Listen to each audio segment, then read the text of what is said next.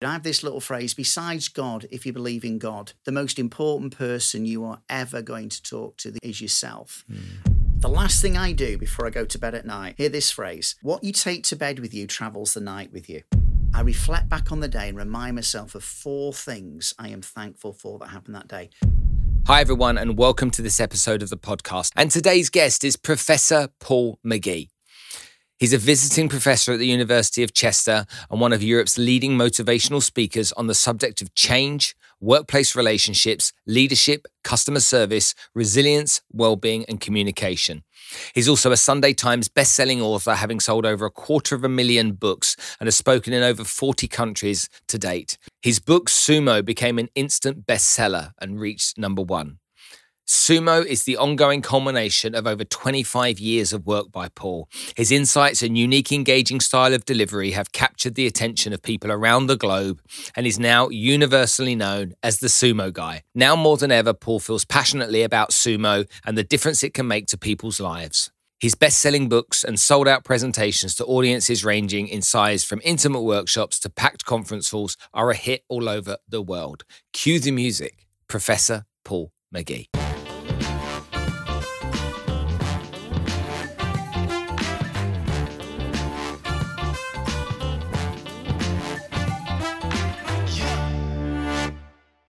Megaverse, the digital frontier of tomorrow. Megaverse stands at the cutting-edge intersection of technology and imagination.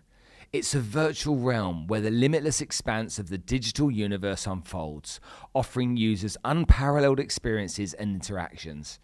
With its advanced metaverse platform, users can craft unique avatars, forge connections, and even establish their own digital estates. It's more than just virtual reality. Megaverse is an expansive digital civilization teeming with opportunities for both individuals and brands. From immersive concerts to revolutionary retail experiences, Megaverse is redefining the way we engage with the digital world. As we stand on the brink of a new era where the lines between our physical reality and the digital realm blur, Megaverse is poised to lead the charge in this brave new world. Dive in and discover a universe without bounds. This really is the future. And lastly, thank you to Najahi Events, who have been sponsoring us now on the podcast for over a year. Najahi bring motivational speakers to the region to help inspire, educate, and motivate you to achieve better success and live a better life. Professor Paul McGee, thanks for coming to join us on the show today. Spencer, it's wonderful to be with you finally. I feel like I know you, having listened to so many of your podcasts. I really do. It's like you're one of these people that's kind of like been in this kind of ether for some time of like, we need to get this guy on the show. And to find that we've got a few people in common that we're friends with as well makes it so much nicer because of that.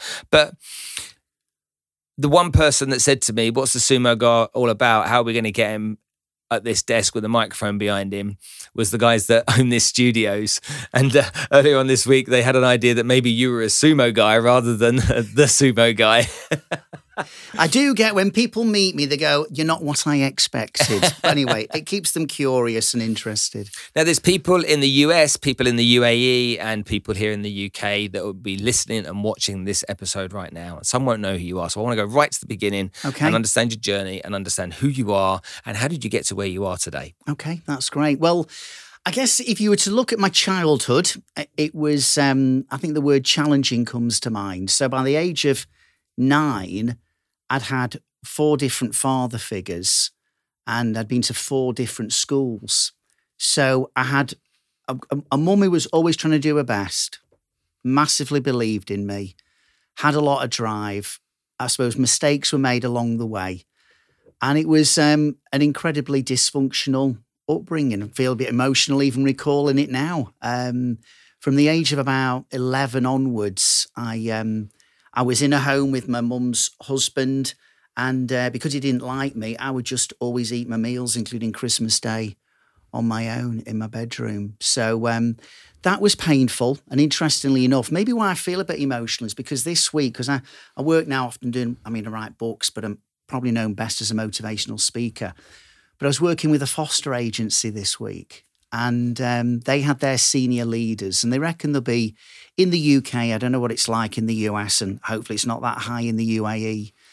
there's going to be approximately 100,000 young people in the UK in the next few years who are going to be looking for foster parents. And I actually said to them, a lot of speakers will start a talk and go, I'm delighted to be here today. They just say it on autopilot without thinking. I rarely say that. I talk about, the benefit I want to bring to the people. But I actually said, I genuinely am really thrilled to be with you today because I don't come from a broken home. I come from 4 broken homes. And I know the impact you can have on kids' lives. And that's why I really am pleased to be with you. So it was a tough start, definitely. Although, again, and my mum's still alive, she believed in me. She'd use this phrase, the world is your oyster. And although there was a lot of dysfunctional stuff going on, football became a big thing for me. I had some good mates. And then, over time, I managed to get a degree which incorporated behavioural and social psychology. And in 1987, before most people were even born, I realised Unilever, a big multinational, took on 4 graduates in the whole of the UK, just 4, to specialise in human resources. And I was one of those 4. And within 12 months, I'd lost my job through ill health. I became ill with an illness called chronic fatigue syndrome. We call it in the UK ME, myalgic encephalomyelitis. I went from high-flying graduate management trainee with all the kind of kudos and status that goes with that to being what they then called in the UK invalidity benefit. So that's your starter for 10, Spencer, as a bit of an intro to my backstory. When that happened to you, how old were you? When I became ill, I was 24. 24 years old, and not often do you hear that talked about at that age. Often you hear this kind of the term, burnout and stress management and stuff, and people being overwhelmed and that kind of stuff a little bit later. Sure. So how did that happen to you at 24? What was the course of events that led to it? Well, I mean, it's not really, people can get burnt out. This isn't about burnout. This is some kind of virus that the medical profession still don't fully understand or appreciate. So I'd had glandular fever the year before. I'd been recently married. And all of a sudden, there were days I couldn't even wash myself. I'm 24. I had a walking stick. And the only person I knew with the illness was in a wheelchair. But and this is why I'm passionate about the work you do, the work I do, that your guests get involved in, is I use this phrase, words change worlds. You could come across a word, a phrase, a quote that can have a profound impact on you. So I'm lent this set of cassette tapes by a sales guy. I can't remember anything about those cassette tapes apart from one phrase, and that was, and I'll paraphrase it slightly, within every adversity, there is a seed of equal or greater opportunity. And that, words change worlds. And that's from over 35 years ago. And I remember that phrase, and I thought, I have been hit with some adversity here. But could there somehow, I didn't know how, could there be a seed of equal or greater opportunity that could spring from that experience? And ultimately there was. And there was nothing in your family. No one had suffered anything like this before. It was you were unique to the situation. It was, yeah. I mean, the reality is, in the UK at the time, 8 out of 10 doctors didn't even believe it was a genuine illness. I mean, can you imagine? You're a high-flying 24-year-old. You're recently married. My mum used to say, the world is your oyster. I feel like I've got the world at my feet. This is an amazing opportunity, and then I'm on invalidity benefit, and because it wasn't believed as a genuine illness, my doctor sent me to see a psychiatrist in Liverpool, and I was saying, which I found a humiliating experience, not going to Liverpool, but seeing the psychiatrist. And fortunately, the psychiatrist met with me once and actually said, maybe he caught me on a good day. He said, you're one of the most positive people I've ever come across. I don't need to see you. It's not in your head. I don't know how this illness occurs. I don't know whether you'll ever recover from it, but you have not got, this is not a mental problem. And how did that impact you when he said that? I was humiliated to begin with to go. Yeah. But I was relieved that he realised I'm not trying to make this narrative up. Mm-hmm. And I suppose I did feel as this struggling 24-year-old who, if you realise, you know, your life is almost like being, it wasn't life, it wouldn't be something that would cause death. It was not life-threatening, but it was life-limiting. And I had a lot of dreams and a lot of hopes and aspirations. And that can, when you have that experience, make you prone to depression. Mm-hmm. But I worked a lot on my attitude. I have this little phrase, besides God, if you believe in God, the most important person you are ever going to talk to, that you are ever going to talk to, is yourself. Mm. And I had a physical battle. But the biggest battle I think any of us have is the battle between our ears. It's what's going on up there that has a profound impact on everything that we do. I couldn't agree with you more. It's like people try to hold something else other than themselves accountable for the conversation. They try and find an external source that can create that for them. What's that book? How to Be Your Own Therapist.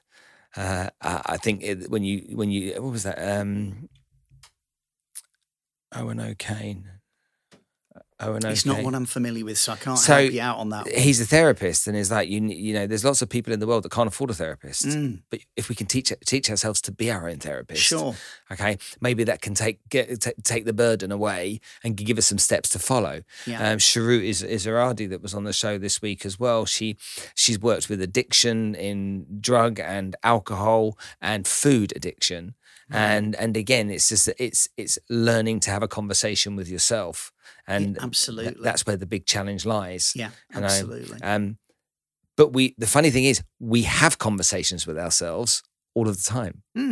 And so, you know, and I know some people think you're mad and whatnot. So not you're mad, but I'm mad. But people know me for being the guy that goes and looks in the mirror every morning.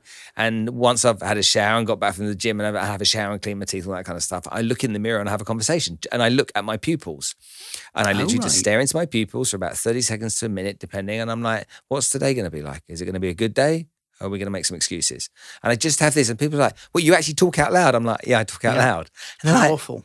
I know, for me, but people look at me and they're like, verbalizing and articulating, hugely, hugely helpful for people. I know you've got lots of skills levels in this area, so we'll dive into that today. Sure. Okay, so you've got this illness. How long were you ill for? Well, I suppose I began to make a recovery after about 3 years, but the nature of the illness was I would improve and then relapse and improve and relapse. So I never knew if I was fully recovered, but after 3 years, the relapses were less severe. I knew I could have one again any moment, but I didn't need the walking stick. And I said to my wife, who'd been just absolutely incredible, Helen, if you think about it, she'd been married to me for a year when I became ill, and she became my carer as well as working. And I said, I'm going to try and get myself a little part-time job. I'd have done anything, stacking shelves in a supermarket, because I used to collect my invalidity benefit from the local post office on the same day old age pensioners collected their pension. So I got this post office swarming with old age pensioners and a 24-year-old with a walking stick. And when I got to the point of thinking, I reckon I could get something, but I couldn't get a job doing anything because no one would hire me. So it was in 1991, I hired myself. I was amazing at the interview, the standout candidate. I passed my own rigorous medical, held a mirror in front of myself, breathed on it, and it steamed up. I thought, you're in. And I'd love to say, and it's just been success after success, but I went self-employed. I worked with the Dale Carnegie organisation. And in my first year of business, I turned over, I suppose if we're speaking in dollars, roughly $2,500 in my first year. And I paid no tax. If you want to know how to not pay any tax. Don't earn any money. Apart from live in Dubai, don't earn any money. And we have something called national insurance in the UK. I didn't have to pay that. But here's the funny thing. My accountant still had to do my books at the end of my first year. And he basically sacked me. So it wasn't the most auspicious for starts. But you know what? In life, it was a start. And I think one of the things that people can procrastinate so much. And sometimes, if you think about words change worlds, sometimes Look, just start. You don't need to see the whole staircase of where you're going. Just take the next step. And by taking that next step, and I know you'll deal with people who've overcome addiction. Here's an addiction I haven't overcome. And that is an addiction to learning and personal development. And people used to mock me in the 1980s because I'd be driving around in my little car, constantly listening to these audio cassettes. But it was feeding my mind and it was inspiring me and equipping me. And over time, things developed. And it was in the early 2000s that I started to use this phrase, SUMO, which is an acronym, which typically stands for shut up, move on. It's provocative. It gets people's attention. It's an umbrella term to describe a number of different ideas and principles for people to get the best out of themselves, get the best out of others, and get the best out of life. But the shut up bit, and I know this is something that you will relate to, it's saying, shh, take some time out. You know, we talk about in work, just keep your head down, keep your head down. No, if you want to get the best out of life, keep your head up. Look around and look out towards your future. Get off this autopilot. You know, when you get dressed in the morning, most people aren't thinking what to put on first, my left and my right shoe. You do it without thinking. When you're driving, sometimes you're on a long journey. You're going, what happened to the last 10 miles? You know, why am I in the back seat? It's because we're doing a lot of stuff on autopilot, and the shut up bit was right. Get off autopilot, guys. You know, let's not live with a sense of being on autopilot and a sense of entitlement. Let's live intentionally with a sense of awe and appreciation. And that was the shut up bit. But then, in other words, let's reflect. But then let's move on. Because there's lots of people do a lot of reflection. But what do you do with that reflection? So it evolved into being a book. And I've adapted it because we've got a lot of schools interested. We've got a lot of public sector government organisations interested in SUMO, and they love the ideas, but clearly there was a bit of an issue with the phrase for some people, shut up, move on. So we adapted it to also stand for stop, understand, move on. And the thing that I didn't know when I started writing the book, which became ultimately a Sunday Times bestseller, is that SUMO as a word, not as an acronym, but as a word in Latin, means to choose. And you know what, Spencer? Our choices matter. Our choices compound. Those daily choices, those daily decisions you make over time will take you somewhere. And I've got a friend who's a leadership speaker, Drew, and he says this to me, Paul, every day is a choose day. CHOOSE. And I think, and it sounds strange to be a motivational speaker to say the following, but I think what will take people further in life is not their motivation, it's their daily disciplines, it's their choices. That I know you get up early in the morning, you're at the gym at 5, but I've got a funny feeling, and I could be wrong, that you're not always waking up, or whatever time you're waking up, going, yippee, I feel motivated. You have made a choice.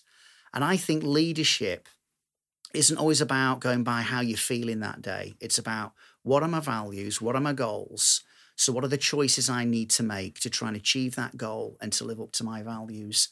And that's, in a sense, how SUMO started, really, and it's evolved ever since. Well, that sounds great. And you think about it, it makes a whole load of sense. And so why would you not follow that approach? Why would you not engage in something like that? But in reality, for most people, if you were to explain that, overwhelmingly, it would seem like that was a big mountain to climb. So maybe you could school me a bit. Maybe you could take me on a bit of a journey and maybe make me the student for the next 15 minutes or so. When you say it's a big mountain to climb, sorry, what do you mean by that? The reason that people don't take the action is because it's in my belief is for people it's overwhelming. Things that you and I, and clearly we have alignment on some things, and I'm playing devil's advocate, hence the reason for those questions. There's many things that we're talking about. They're common sense and they're not overwhelming, arguably underwhelming, if you want to, whatever the opposite is, or whelming. But for a lot of people listening to this, they'll use the phrase, which is the worst phrase that exists on the planet, which is, yeah, but. And they won't say, yeah, but your system's this or that. It's like, yeah, but I better put an excuse in front of it, because that's another thing that I'm going to have to do that scares me, or means a commitment of some sort, means a bit of dedication, discipline, and all those kind of things. So how does somebody get started thinking like this and then acting like this? I think self-awareness is crucial. And I think this autopilot, it can be a massive barrier to people. So I start with just saying, I'm not here to tell people to do anything. I'm saying we're not born with a set of tools and skills and insights to know how to get the best out of life. We make it up as we go along. We get stuff passed down to us by our parents. Some of it's helpful and some of it isn't. And I get people to think about, yeah, I suppose I do a lot of stuff on autopilot, but I'm also keen to say this. I don't start with the premise, your life's a mess, your life's mediocre, I've got the answers. We're all on the same level as far as I'm concerned. I celebrate every human being I come across. And I say this, here's the good news. There is a load of stuff you're doing already on autopilot without thinking that is really effective. So my premise is you don't have to be ill to get better. We can always improve. Now, most people buy into that. And I'm just saying, look, we are faced with challenges in life. We've all got our challenges. So I'm not saying aim higher and be disciplined. I'm just saying, look, we have some challenges. I've had some building work done at my house recently. I can have motivated, enthusiastic, value-driven builders. That is not enough to accomplish what they need to do. They need tools to do the job. And what all I do is try and maybe get people to think a bit differently, think about possibilities, get them to realize that tomorrow can be different from today if they want it to be. But also it's about, and here's some tools that could help you. So the premise in which I operate is the 3 E's. I want to empower you. And that comes by changing the way you maybe think. I think so many people can wear a victim T-shirt. Now, there are genuine victims in life, but people wear the victim T-shirt. They're always wanting to play the BSE game, blame someone else. And I've worn that T-shirt, Spencer. So I take the mick, if you like, out of myself and say, that's what I've done. But I start to empower people. I have this formula that I got from Jack Canfield, who wrote the book Chicken Soup for the Soul series. And he has this formula. He hardly uses it. I've used it. I've developed it. It's a life changer for me. E plus R equals O. It's the event plus our response or our reaction that influences our outcome. And I get people to I use simple examples to help people realize, Cor, if you'd have been in that situation, if you'd have responded differently, could you have got a different outcome from what just happened in that case study? And people go, yeah. And I go, guess what? You've got events going on in your life right now, but sometimes we think the outcome is inevitable. It's not. So I'm not really trying to say you need to make massive changes. And I'm just getting people to stop and understand. Empower them, the 3 E's. Empower them, equip them, and encourage them. I think people need encouragement in life. We all need what I call the oxygen of encouragement. And I just get alongside people, either one-to-one or often speaking at conferences. I share some, I think Leonardo da Vinci said this, simplicity is the ultimate sophistication. 5 words, simplicity is the ultimate sophistication. I want to just share with you some simple tools and ideas that have helped me and a lot of other people. And I'm this down-to-earth Manchester lad. I'm not from California, and if you're from California, no disrespect. But I'm a northerner, and I'm going to give you no bull. I'm going to tell it as it is, and I'm going to be practical. And I've spoken to well over 1 million people. Sales of my books are getting up to around about 500,000 over a number of years. And I just love what I do, Spencer. I just love what I do. And if someone can take anything away that helps them in work or in their personal life, then that's a big thrill for me. Talk to me about the corporate world and the difference we make. So one of the businesses I own is a corporate wellness business called Safe Hands. And that business is started out focusing on teaching employees in companies how to deal with medical emergencies. Right. So we had a team of nurses were employed. And it started from something that happened to me 12 years ago. I was playing football with a bunch of other 40-year-olds at that time on a Tuesday night on an AstroTurf in a local school. Our session, accountants, lawyers, barristers, whatever it might be, they're professionals. There was a lad that was on the side, and his team were playing afterwards. He said, "Can I come and join you?" My team playing half an hour. I'm like, come. So he came and started playing. After a few minutes, he fell over. We carried on playing. Eventually, we wandered over there. What's wrong with him? And someone shouted, "He's epileptic. He's having a fit." Now, luckily, I've got an epileptic friend, so I know exactly what to do. I ran over there, got his tongue out of his mouth, got him into the recovery position, and got him sorted out. After a while, he went, took this big breath of air. I'm like, "That's not epilepsy. Call an ambulance now." Ambulance took a while to come. Eventually, it was a helicopter that landed on the pitch. All of us were standing around as this lad was there. Luckily, the helicopter came, paramedics took him off. The following morning, we called up the hospital just to make sure he was okay, and he'd died. He had a heart attack at 23.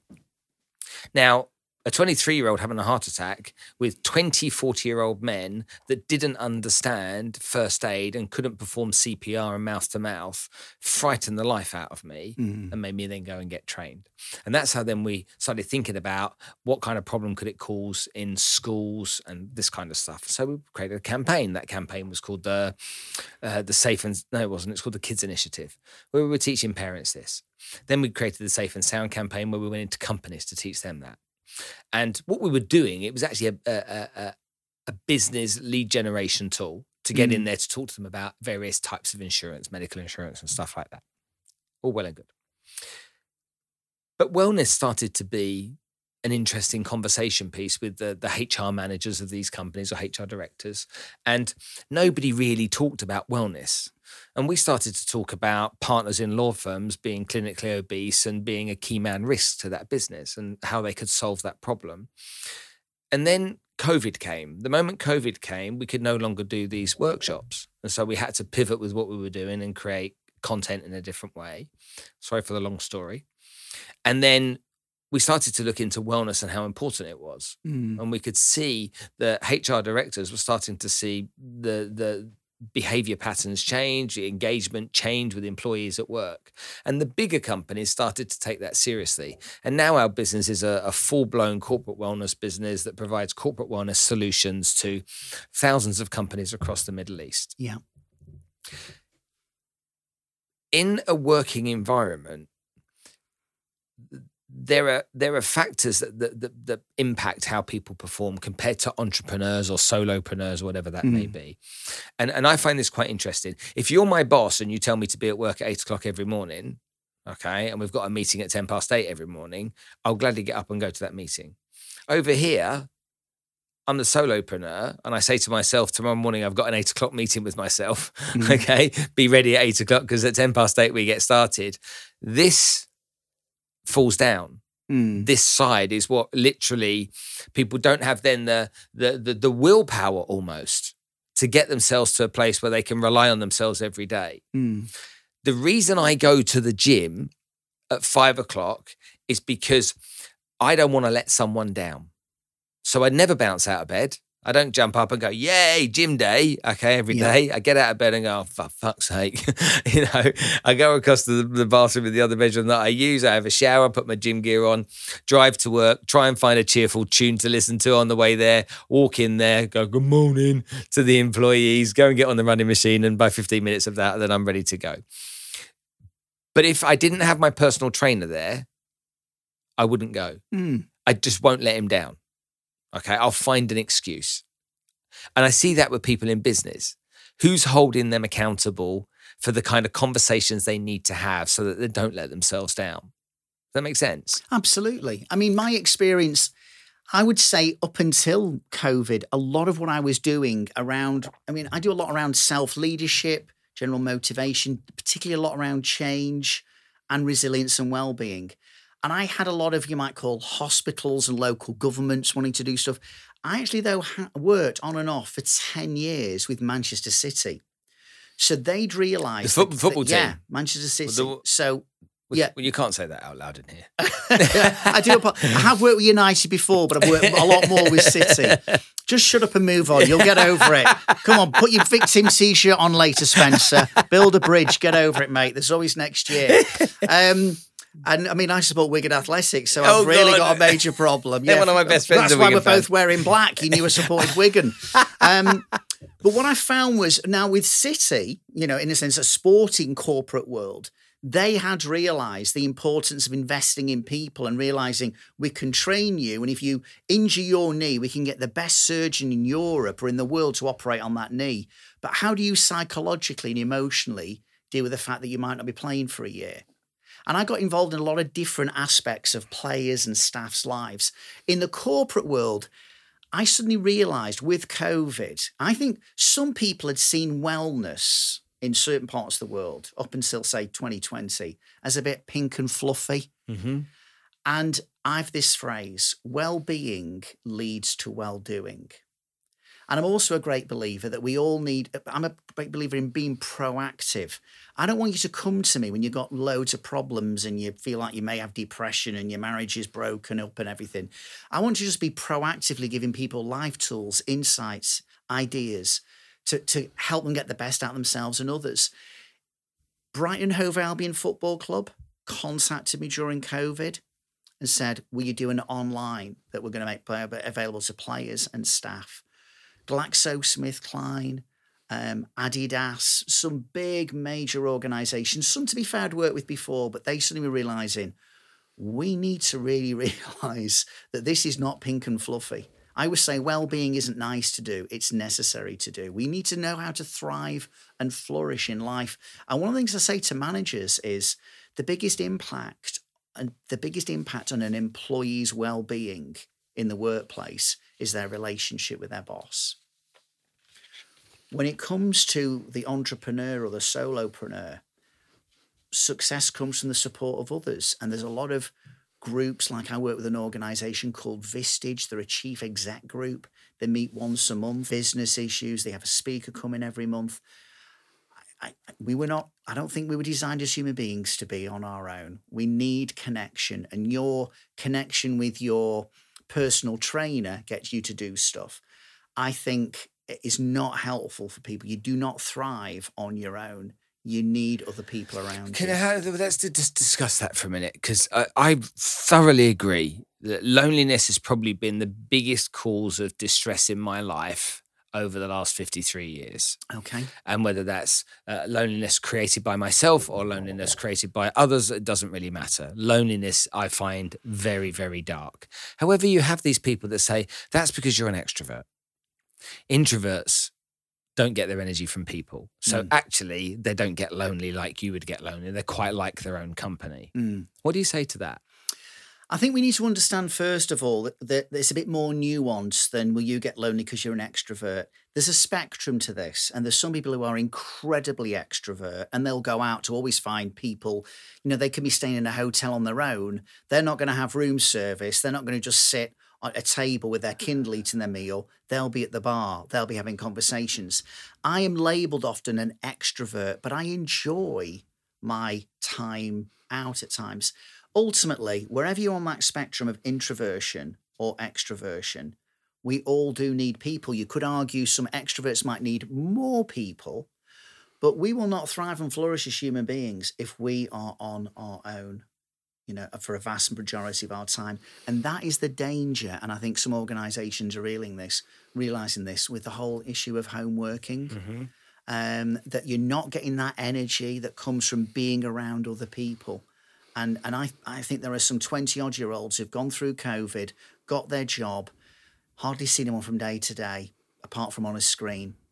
I think that can spell trouble for the future. Isn't well? My daughters both went through COVID at university. Yeah. I still had to pay all the fees, all the halls of residence fees and everything else that went on, but they were essentially remote working, doing their studies remotely. The discipline, the motivation, the dedication required to sit on the end of your bed, on your dressing table, wherever it might be convenient, on the dining table, if there is one to go to, and focus on the amount of learning that has to be done at university and to get the most out of it. To me, I personally would have really struggled because I have concentration issues, but I would have struggled to be focused as a university student. There's no way in the world online learning beats sitting in class. I don't think there's an example that I can imagine where that makes more sense. You know, one daughter's studying film, the other one's studying art and graphic design, and again, whether you're studying international politics or whatever that might be, being around people, is there no value, or what stops there being value from an employer's point of view in human interaction, to share ideas, to brainstorm, to be creative? And that can be working for KPMG or Pricewaterhouse as an auditor. There's still creativity required in conversations. What about that stuff that I like? I like to get to work at 7:00 in the morning and talk about the football while I have a coffee. You know, I like that 15 minutes of, did you see that last night? Okay. Did you see it? Oh man, what about him? I like that because it gets me connected with people for the day. Yeah. I like the banter and the interaction. I want to hear the funny story about how the Wally got stuck in the traffic last night, and you know, all that stuff, you know, that everyday stuff. Being in the office, I believe, is a lot better. But companies have taken this 4-day work week approach, or work remotely. You know, my daughter's first job, not Katie Taylor, her first job, she goes into work every other day. Her first job. So she leaves university, she starts a job at the company she wants to work for, and they say, come in Tuesdays and Thursdays. And I'm like, why did you take the job? Do you enjoy sitting on the dining room table in your 1-bedroom flat, okay, for 3 days a week? She's like, no. She goes, but they don't want to sit anymore because we work remotely.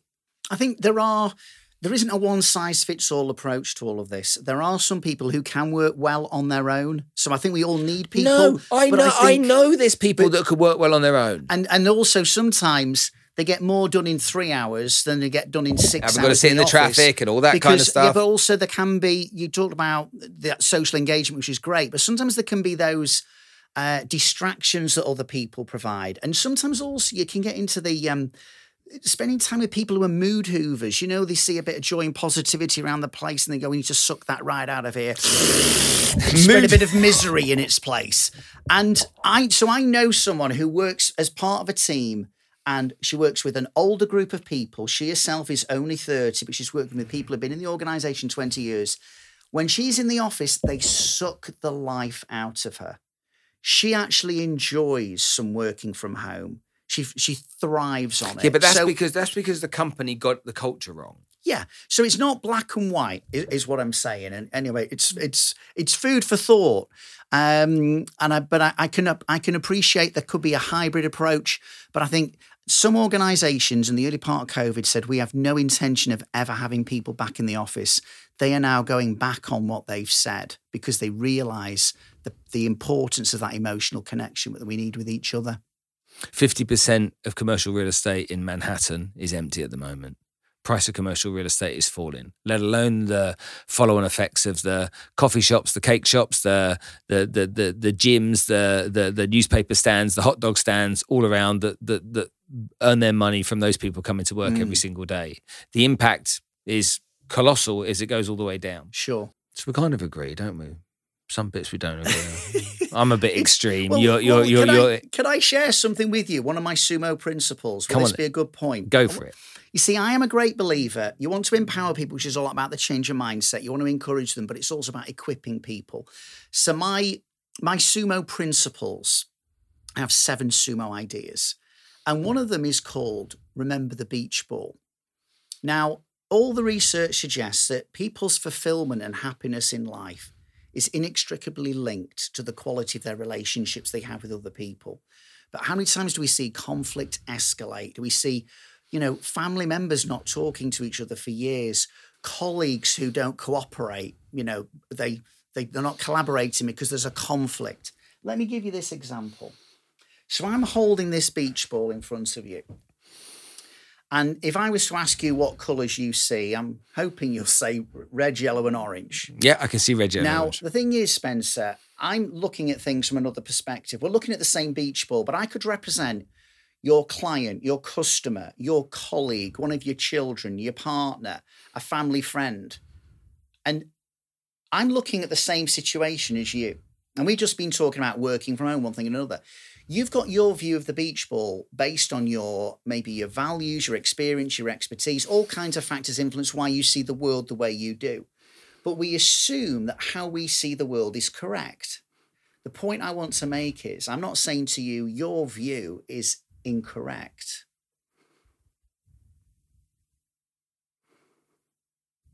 But it could be incomplete. And so often in our relationships and in our communication, we're seeing things from our perspective. We're not prepared to be curious and open-minded. I think we still value decisiveness and being authoritative and assertive, when sometimes being humble and curious and saying, look, this is how I see it from my perspective, with the knowledge I've got. But hey, new starter, you've got a different view of the world than me, a different view of the beach ball. I'd be curious to know how you see things. And we talk a lot about diversity and inclusion in the workplace. Brilliant. I celebrate that. But diversity and inclusion diversity isn't simply about ethnicity and gender. You and I could look the same, but we could think very differently. And you want neurodiversity. You want people who might see the beach ball differently to you. My team, I've got two people who work on my behalf who deliver my material. I think we see the beach ball very similar. But ultimately, because of that difference, my business is enriched. I include their perspectives. And I celebrate the fact that we do see things differently. And perhaps rather than think, well, in this very binary, polarized world, particularly in the area of politics, where if I see things differently from you, I cancel you. I start insulting you rather than going, Spencer, help me understand why you see it that way, please. And then once I've listened to you, would it be all right if I share my perspective?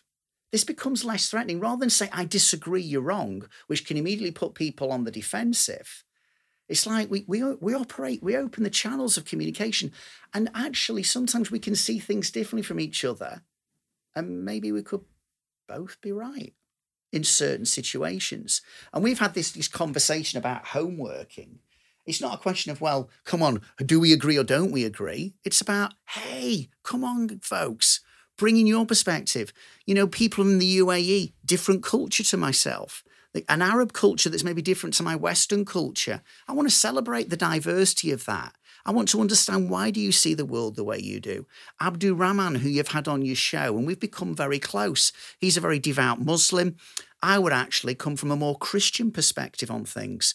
But we share, our views on certain things. It's the Muslim and the Christian having a conversation about life and about values and about how we can make a difference in life. That's what I want to celebrate, rather than go, I've got my view of the beach ball and I'm right and you're wrong. No one in the world has ever changed their opinion by being told you're wrong. But be curious, be humble, and listen. No one has ever changed their opinion by being told they were wrong. Well, that's so profound when you think about it. If you think about it, so what did Hillary Clinton call Donald Trump supporters in the 2016 presidential election? You're a basket case of deplorables. There wasn't a Trump supporter watching her until going, do you know, Hillary, you're dead right. What was I thinking? I'll vote for you. Do you know what they did? They made flipping I'm one of the deplorables on T-shirts and on baseball caps. So we become more entrenched in our view and in our opinion. And the beach ball is saying, welcome other perspectives. In the past, before I came across that as a metaphor, if you said to me, well, I disagree, I think you're wrong, I wouldn't listen to understand your perspective. I would listen to defend my perspective, and we wouldn't get anywhere. Now, if you say, well, I disagree, I think you're wrong there, Paul, I say, far away, Spencer, I'd love to hear your perspective on that. And then I might sometimes go, do you know what? I'd never thought of that. Thanks for sharing that with me. That's what helps relationships. Makes a lot of sense. Talk to me about happiness and success. Are they mutually exclusive? I'll give you an example.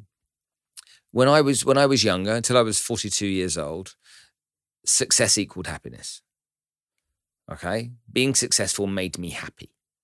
Okay. And there was a yardstick to that. So there was a measurement gauge. And as long as I was successful on that yardstick, I felt happy. I didn't feel disillusioned. I didn't feel unfulfilled. I felt happy. I was very clear on that. Mm. After the work that I've done over the last 10 years with various different organizations, success I measure so much differently. And I care very much about everyone allowing people's success not to be measured in what they think success is. Mm. So one of my friends, Maria, who has saved 600 children out of the slums of Bangladesh, given them all an education and a future. And she's got 10 Guinness World Records by climbing crazy mountains and doing Ironmans and stuff along the way. That to me is a true definition of success. Okay. But if you'd have asked me that question 12 years ago, I'd be like, I think happiness, first of all, I'd say about happiness is not something to pursue. I think it's a byproduct of a life lived well. Success means different things to different people. I once heard Tony Robbins say, hands up in this audience of however many thousand people. How many would say you're a success? And it was a British audience and probably only a quarter of them put their hands up. And then he said, have you ever defined what success even means to you?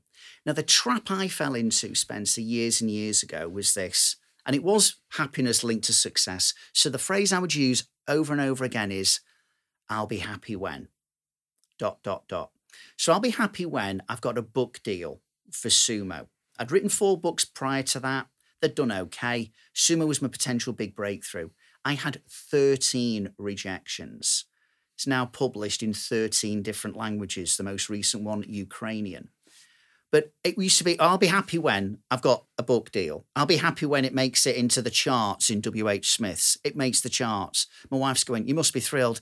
I'll be happy when it sells 10,000. It sells 10,000. I'll be happy when it sells 50. And she's almost like, coming, can you just celebrate and acknowledge what you've achieved? And I'm constantly, and weight-wise, I'll be happy when I'm a certain weight. So I was actually living in perpetual unhappiness, because I was never satisfied. And you wonder why people burn out.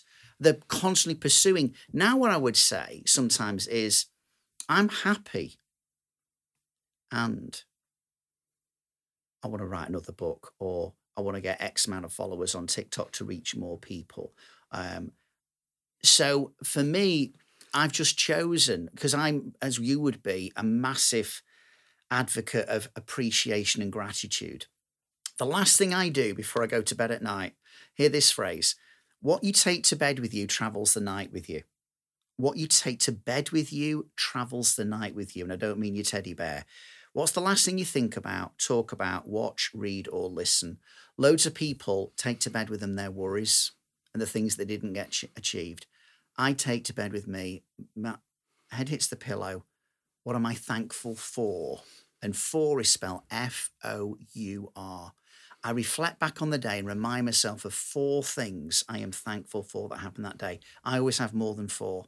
I don't get out of bed in the morning until I've repeated that exercise.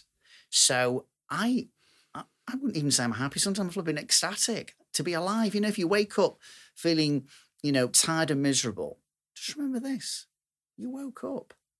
I'll be 60 next year. Someone just told me last night, do you know you're going to get your bus pass next year? I'm like, oh my goodness. And there's that sense of, you're getting old. Do you know what?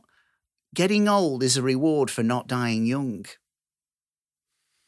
And I want to celebrate my age. I want to celebrate life. I want to celebrate every moment. People I meet, people I disagree with, people who see the beach ball differently from me. And I just want to, there was a film that had a profound impact on me.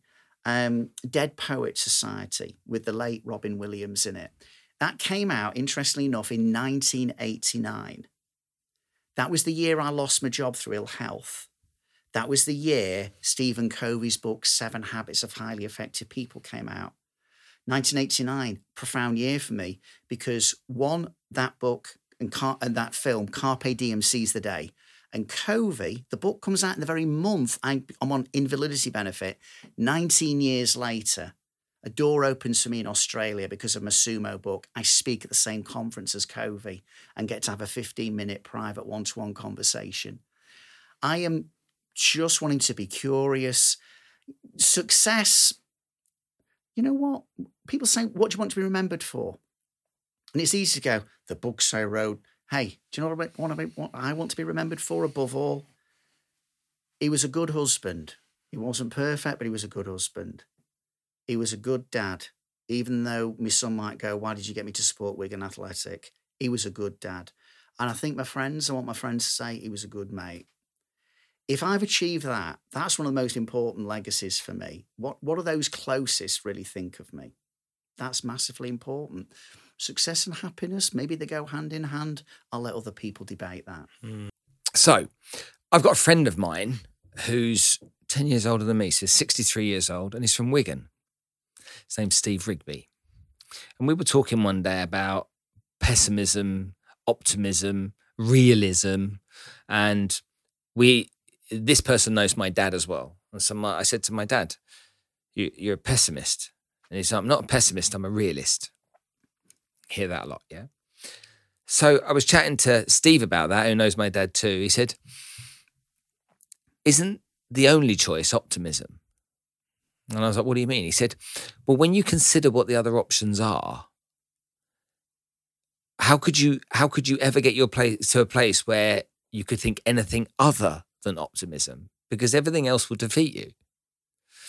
And I find that quite an interesting concept, how people don't look optimistically. Do you see that? Again, it's more nuanced and less black and white than we sometimes appreciate. Is it?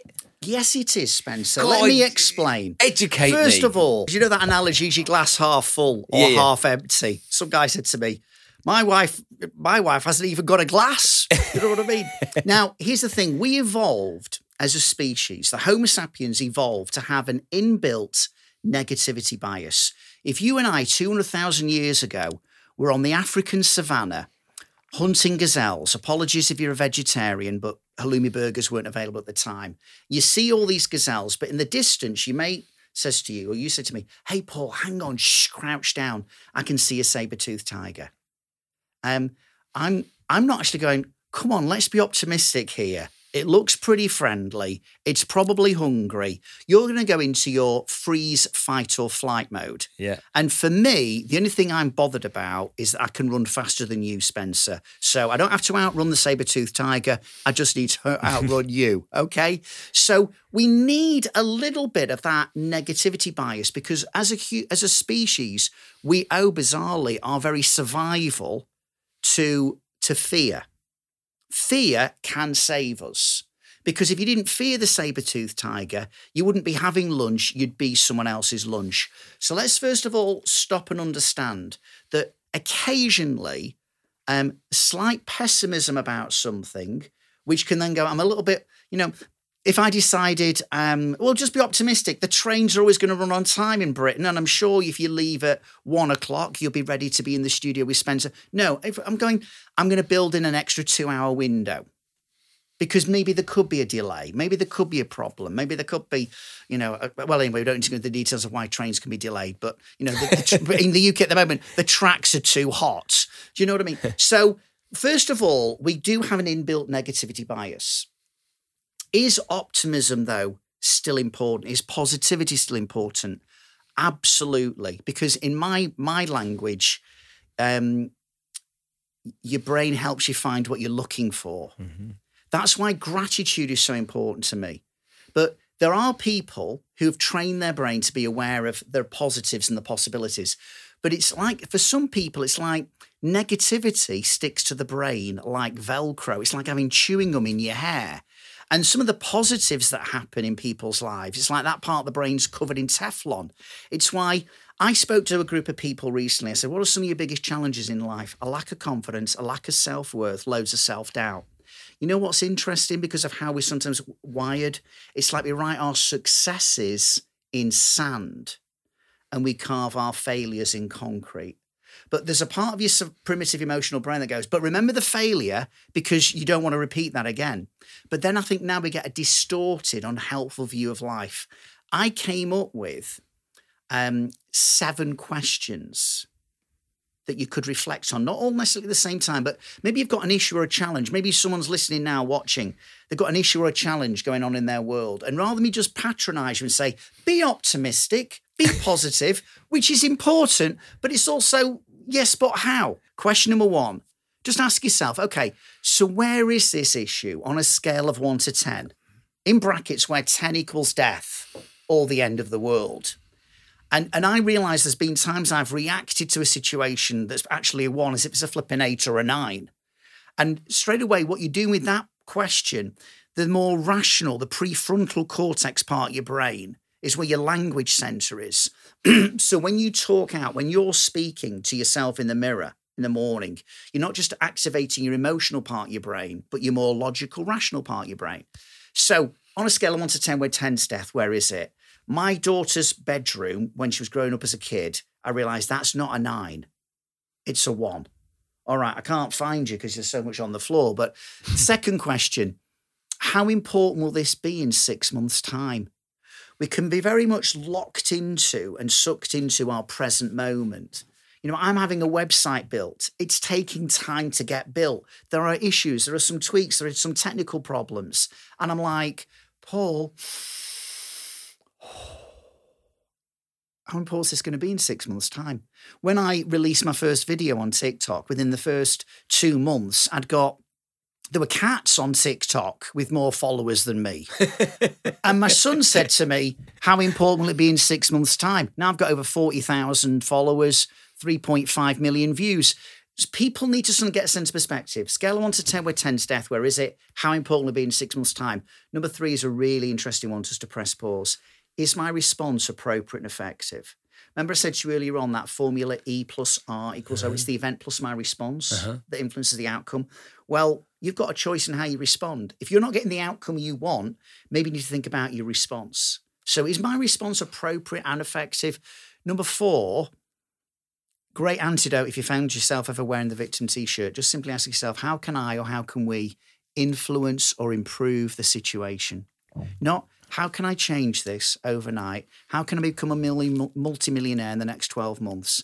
Just simply at times, how can I influence or improve this? Number 5 is, what can I learn from this? We can be so easy to criticize ourselves. I sometimes say, you know, if you spoke to your friends like you speak to yourself, how many friends would you have?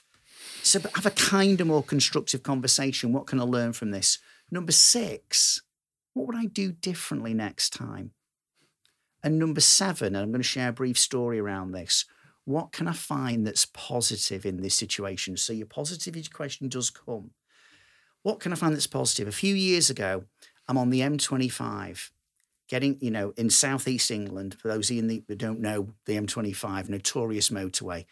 I've driven 30 miles in 3 hours. I'm wanting to find my flipping victim t-shirt. And I've still got over 200 miles to drive. And I asked myself that 7th question. What can I find that is positive in this situation? And I suddenly thought to myself, because your brain helps you find what you're looking for, but you've got to steer it to know what to look for. I said to myself, do you know what? When I was ill with chronic fatigue syndrome, I was too ill to drive. And I didn't know if I'd ever work again in my life. And I didn't know whether I'd be well enough for us even to try and start a family. What can I find that is positive in this situation? I am stuck on the M25 today because I've been speaking at a conference. And when I get home tonight, I will get home to my wife and my 2 kids. That's what I can find that is positive in this situation. And you know what was amazing? The traffic remained the flipping same. In fact, it took me 8 hours to get home that night. But you know what was interesting? The journey changed, not because my external circumstances changed. They didn't. But my attitude towards them did. And people are listening to this and are watching this, and they've got all kinds of challenges in their life. And I'm not saying just be positive and optimistic and all those challenges will disappear. I'm saying I want to empower you. And that's about changing your mindset. I want to encourage you. But I want to equip you as well. And by going through some of those questions, maybe all 7, or just picking 1 or 2, that's partly getting your mindset to look at things in a different way, respond differently, and therefore get better outcomes. Wow. That it doesn't matter who you are, what stage in life you're at, what your social conditioning is, what your employment status is. Everybody can apply that. I look at stuff like that, and it's like you're giving me a step-by-step guide, okay, which is almost foolproof to take me to the end of that journey. And I just think that this is always my question though. That's so easy to follow. I've got it here. I've looked at it as you've been talking about it. What is going to get in the way of me applying this? I think we are sometimes victims to our habits.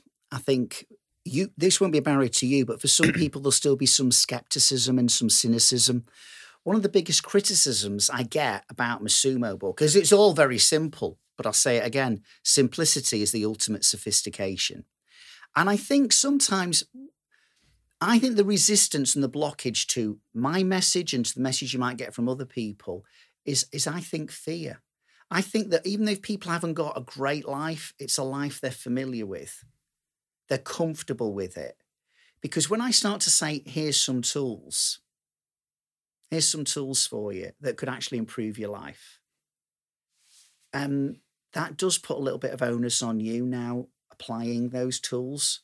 Far better for some people to feel like, what a load of rubbish that is. That's a flipping American hype. And that's their way of actually saying, I'm comfortable being here. And I've not got the desire or the courage to want to actually move out of my comfort zone and change. I'd rather wear my victim t-shirt, blame someone else, blame the government, blame my family, blame where I was born, blame the politicians, because I'm comfortable to do what anyone wants to do. And your listeners, I think, and people are watching, we're preaching to the converted. We really are. So why I speak at conferences is I want to get people to laugh, because I think laughter turns walls into windows. So I try and get people on board. I talk about my own challenges, my story, when I've worn the yellow t-shirt, and just say, hey, we're in this together. And I'm not trying to say you've got to change your life overnight. I'm saying, here's some tools that could start to make a little bit of a difference for you. And I talk about how, my son asked me for nearly 2 years to go on TikTok, and I didn't do it. And now I'm regretting that I didn't do it earlier. But hey, how at least I finally started and we're getting somewhere. So I just want to be honest with people. As I say, my not Californian motivation, but my Mancunian motivation, what we call people from Manchester, Mancunians, tell it as it is. No bull.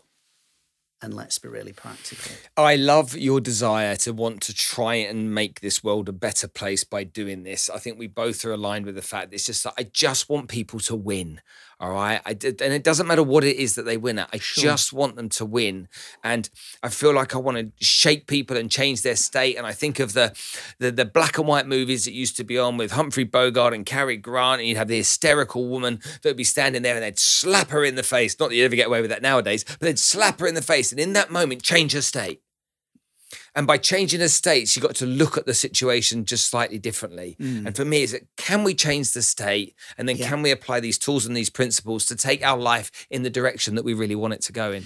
And in doing so, remember, well-being leads to well-doing. When I apply this, my anxiety levels, which I've struggled with anxiety at times, but I manage that, my stress levels, my confidence levels, that makes me a better human being. And I'm not here to live my life purely for me and my fulfillment. I tell people that they're utterly, totally and completely mad. They make a difference.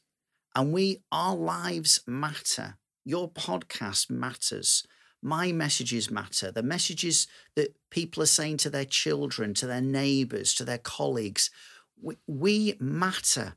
And if we are better equipped to deal with some of life's challenges, I think we'll enjoy life more. And I think we'll make more of a difference to other people as well. And that's what it's about. Professor Paul McGee, thank you so much for coming to join us today. That was epic. Thank you. It's been an absolute pleasure.